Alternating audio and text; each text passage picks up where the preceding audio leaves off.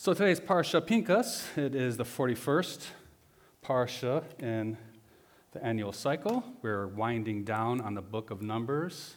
We're hitting Deuteronomy pretty soon. Good morning once again to everyone. Good morning to the visitors here. It's tradition to start off with a joke. I heard a funny joke this week. I was at Menards, actually, with Amber and my 6-year-old daughter, Joanna, and we were leaving, and Joanna, my little 6-year-old, tells a joke. She says, "Why does a cell phone have to wear glasses?" "Because it lost all its contacts." And I was like, wow, that's not bad, you know. Well, that's pretty good, Joanna. So I'm not sure if she knows, all the context of that, but I was kind of like, well, I'm going to have to remember that one. So, Parsha Phinchas, the Torah tells us of a lot of great men that are compassionate and zealous for the people, but there's a couple men, leadership in particular, who have to deal with the people. That's what essentially Phinchas had to do. He was zealous. For the most part, it's Moshe that has to deal with the sins of the people. He does that many, many times before the nation gets turned over to Joshua and the next generation of leaders, which is kind of the point of Scripture where we're at right now. So Moshe and Phinchas seem, at least at first a close reading, that they kind of deal with his sins a little bit differently. Kind of seems like Moshe is always praying for the people, and Phinchas seems like a bit of a loose cannon here, right? So let's take one look at one example of how Moshe handles stuff, and then we'll kind of examine Phinchas and see if we can't find some common ground between the two. We're actually going to start in Shemot, or the book of Exodus today, chapter 32. It is on page 96 in the Complete Jewish Bible, but if you have a different version of Scripture, Exodus 32 is where we're going to be at. I'm just going to read the first group of verses here. You will, if you don't recognize Exodus 32, you will certainly recognize the story that it contains, because it's probably one of the most well-known of the accounts in all of the Bible. 32, verse 1 of Shemot. When the people saw that Moshe was taking a long time to come down from the mountain, they gathered around Aaron and said to him, "Get busy, make us gods to go ahead of us, because this Moshe, this man brought up from the land of Egypt, who brought us up from the land of Egypt, we don't know what's happened to him. We don't know what's become of him." Aaron said to them, "Have your wives, sons, and daughters strip off their gold earrings and bring them to me." And so the people stripped off their gold earrings and brought them to Aaron.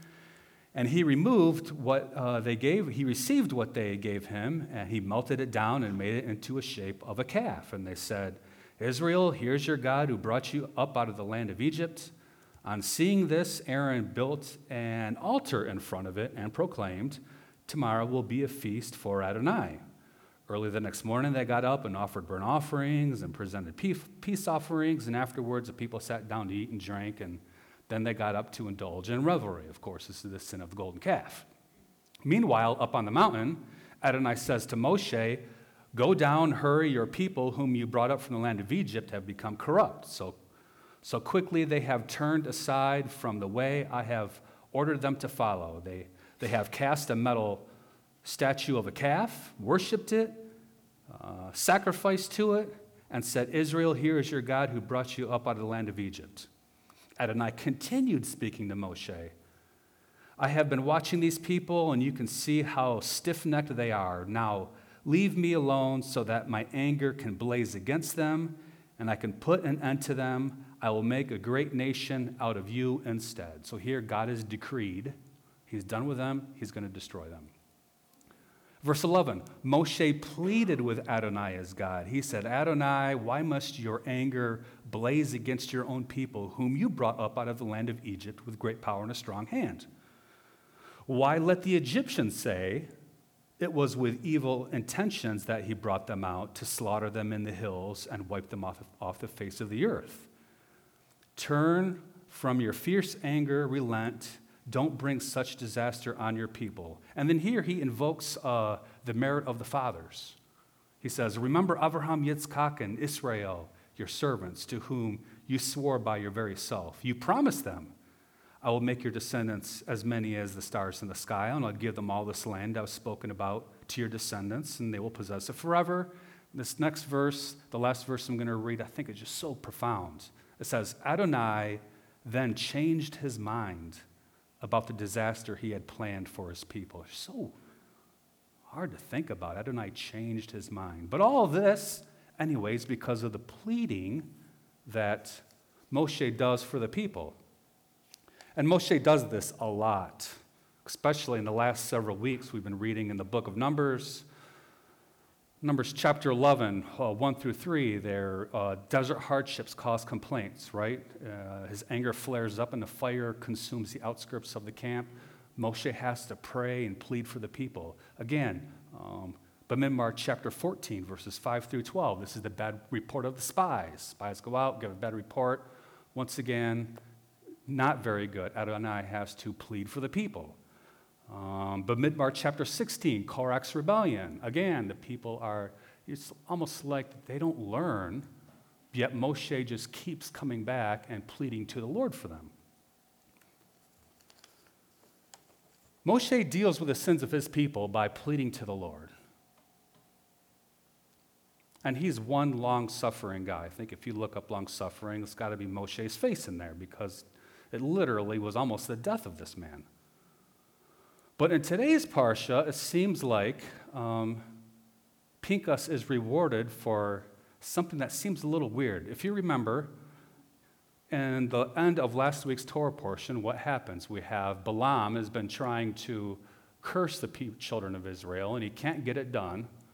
So he resorts to getting the woman of Moab, right? He's got some Moabite women, and he sends them over there, and he entices the Israelites into idolatry and sexual fornication. He's tricking them, tricking the men into that. And so at one point, one of the men, and a prominent Israelite, it says, in the sight of Moshe and the whole community, this Israelite takes this Midianite woman and walks and goes into a tent to have relations. That's when Phinchas, in all his zeal, it's almost like he snaps. He goes in there and runs a spear through the both of them at the same time. And the plague was stopped, it said. So while that seems like a kind of he took the law into his own hands, the plague was stopped, and this must have pleased Adonai. And so that gets us to this week's Torah portion, Phinchas.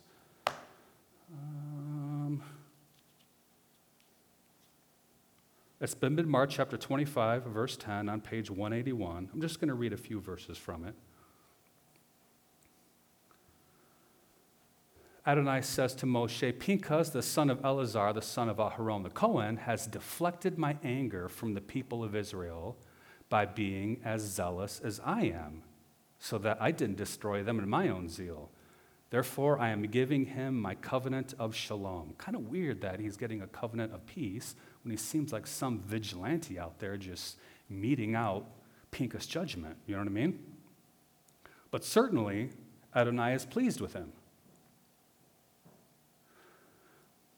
Phinchas takes action. This could be because, and you read a lot of different commentaries on the reasons, there's many.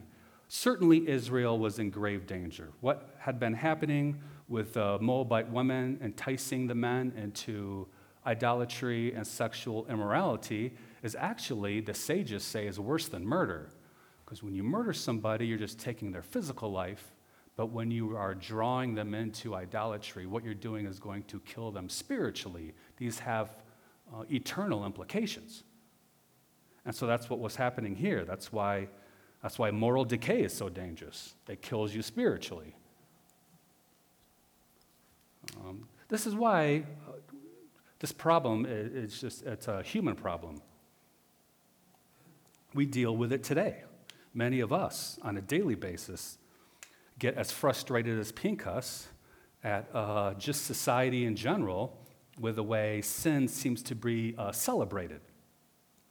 And we all know this. We talk about it quite often. Our government, our media, they're almost like, in a sense, the women of Moab. And they entice us with idolatry. They entice us with lust, calling evil good and good evil. This is almost worse than killing us physically because it messes with your spiritual life. And so like Phinchas, sometimes I wish I could just slay them in their wickedness. Wouldn't that feel like some sort of divine justice too? And you can picture your favorite source of wickedness in your head, and like Phinchas driving a stake through them. But this is problematic, right? Thou shalt not murder. And so many commentators do find the story of Phinchas a little problematic. And I have for sure, because sure, idolatry is a capital offense, but what Phinchas did seems like it doesn't follow the Torah. There's no trial, right? The proper punishment for idolatry is stoning. It's not driving a stake through them. It's not death by spearing. And idolatry wasn't even the charge. Technically, he was, what set him off was a sexual immorality. And if you want to talk about the fornication they were involved with was not punishable by death anyways.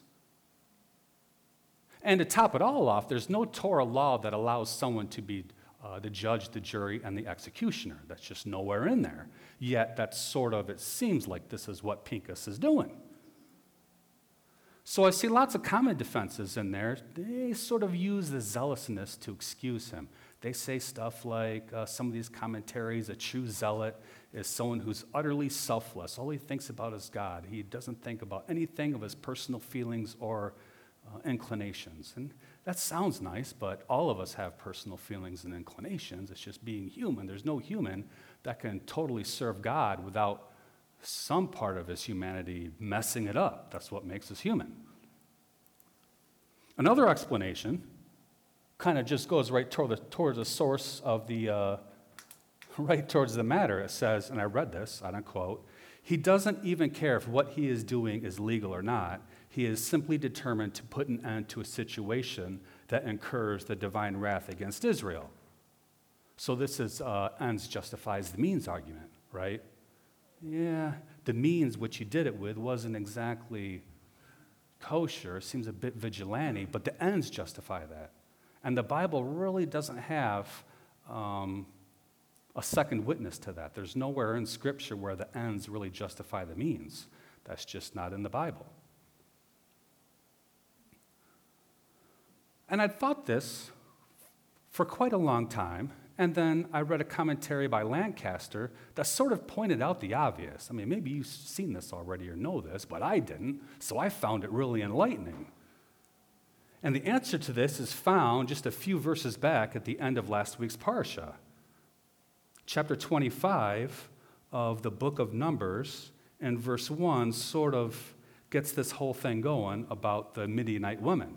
So Numbers chapter 25, verse 1 says, Israel stayed at Shittim, and there the people began whoring with the women of Moab. These women invited the people to the sacrifices of their gods, where the people ate and bowed down to their gods. With Israel thus joined to Baal Peor, the anger of Adonai blazed up against Israel. Now here's the next couple verses are very tricky. This is the key stuff that Lancaster points out.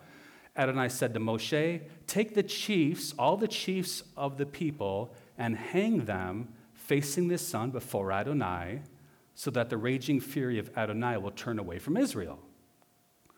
Moshe said to the judges of Israel, each of you is to put to death those in his tribe who have joined themselves to Baal Peor.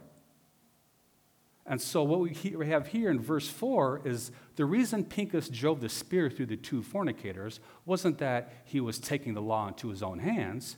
He was simply following the orders that he got from Moshe, who got those orders from Adonai, right here in verse 5.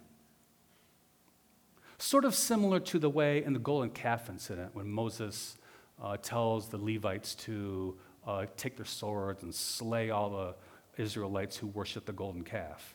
You know, the Israelites were just following, or the Levites were just following orders. And here, Phinchas, if you kind of read through it quick, it kind of sounds like he just snapped and is just going out on his own and is taking the law into his own hands. But really, he could be just following the orders of Moshe, who was following the orders of Adonai. And so, yes, Phinchas was zealous, but Phinchas was zealous to follow the orders of Moshe and follow the orders of Adonai. Phinchas and Moshe were both men who followed the Lord. They tried to do their best, of course, but maybe they're a little bit more alike than they are different. Sure, sometimes it might feel rewarding to be a religious vigilante, but that's not how those, of course, in Messiah should act. Now, we can't help feeling that way at times, but we certainly should not act that way. We should be zealous for Adonai, of course, for the Torah and the instruction that Yeshua gives us. But Yeshua doesn't order us to impale the wicked evildoers in our government, although we might feel like that. He tells us to love them. He tells us in Matthew 5:44, I tell you, love your enemies, pray for those who persecute you. Think about your favorite politician. You got to pray for them and love them. I can't do that.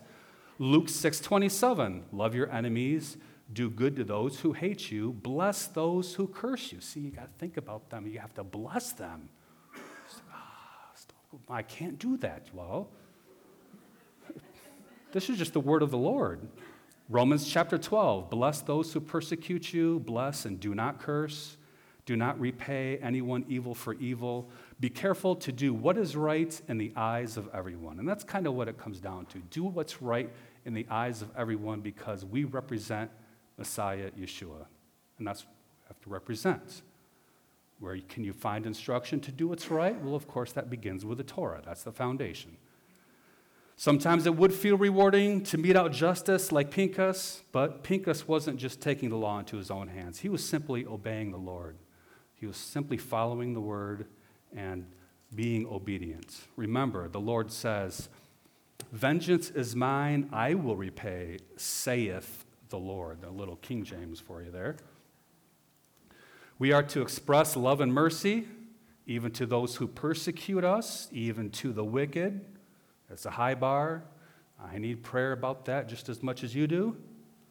Sometimes in life we can get all worked up watching the news when we see wickedness being celebrated. We need something to calm us down a little bit. There's a great psalm for that, and I'll close with this psalm. It's Psalm 145. Now, Psalm 145, it's on page 936. Psalm 145 is just not your average psalm. There's a lot attached to this. Personally, it's one my dad liked a lot. He loved this psalm. It's a traditional psalm. And the sages say that if you read Psalm 145 3 times a day, you will have life in the world to come. Now, it sounds kind of crazy, but you got to understand the way the sages work. They don't really mean this is a magic formula to get into heaven. What they're trying to do is to get you into this psalm on a daily basis, and it will bless your life. And it helps. It helps to because it's an especially good one that focuses on the praise of God. It kind of takes your focus off the world. Very helpful. Psalm 145, I will praise you to the heights, my God, the King. I will bless your name forever and ever. Every day I will bless you. I will praise your name forever and ever. Great is Adonai and greatly to be praised. His greatness is beyond all searching out. Each afternoon, every generation will praise your works to the next and proclaim your mighty acts. I will meditate on the glorious splendor of your majesty and on the story of your wonders.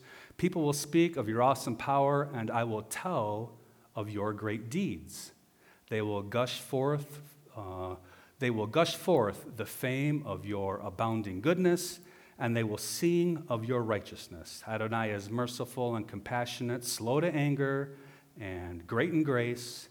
Adonai is good to all. His compassion rests on all his creatures. All your creatures will thank you, Adonai, and your faithful servants will bless you. They will speak of the glory of your kingship, and they will tell about your might to let everyone know of your mighty acts and the glorious majesty of your kingship. Your kingship is an everlasting kingship, and your reign continues through all generations. Adonai supports all who fall and lifts up all who are bent over. The eyes of all are looking at you. You give them their food at the right time. You open your hand and satisfy the desire of every living thing. Adonai is righteous in all his ways, full of grace in all he does. Adonai is close to all who call on him, to all who sincerely call on him. He fulfills the desire of those who fear him. He hears their cry and saves them. Adonai protects all who love him, but all the wicked he destroys. My mouth will proclaim the praise of Adonai, and all the people will bless his holy name forever and ever. Amen. May we be zealous for Adonai and his word, his Torah. May the Spirit encourage our zealousness and our zealousness for him, and may the love of Yeshua that we have radiate out from us for all to see, so that they can see the peace he provides. Shabbat shalom.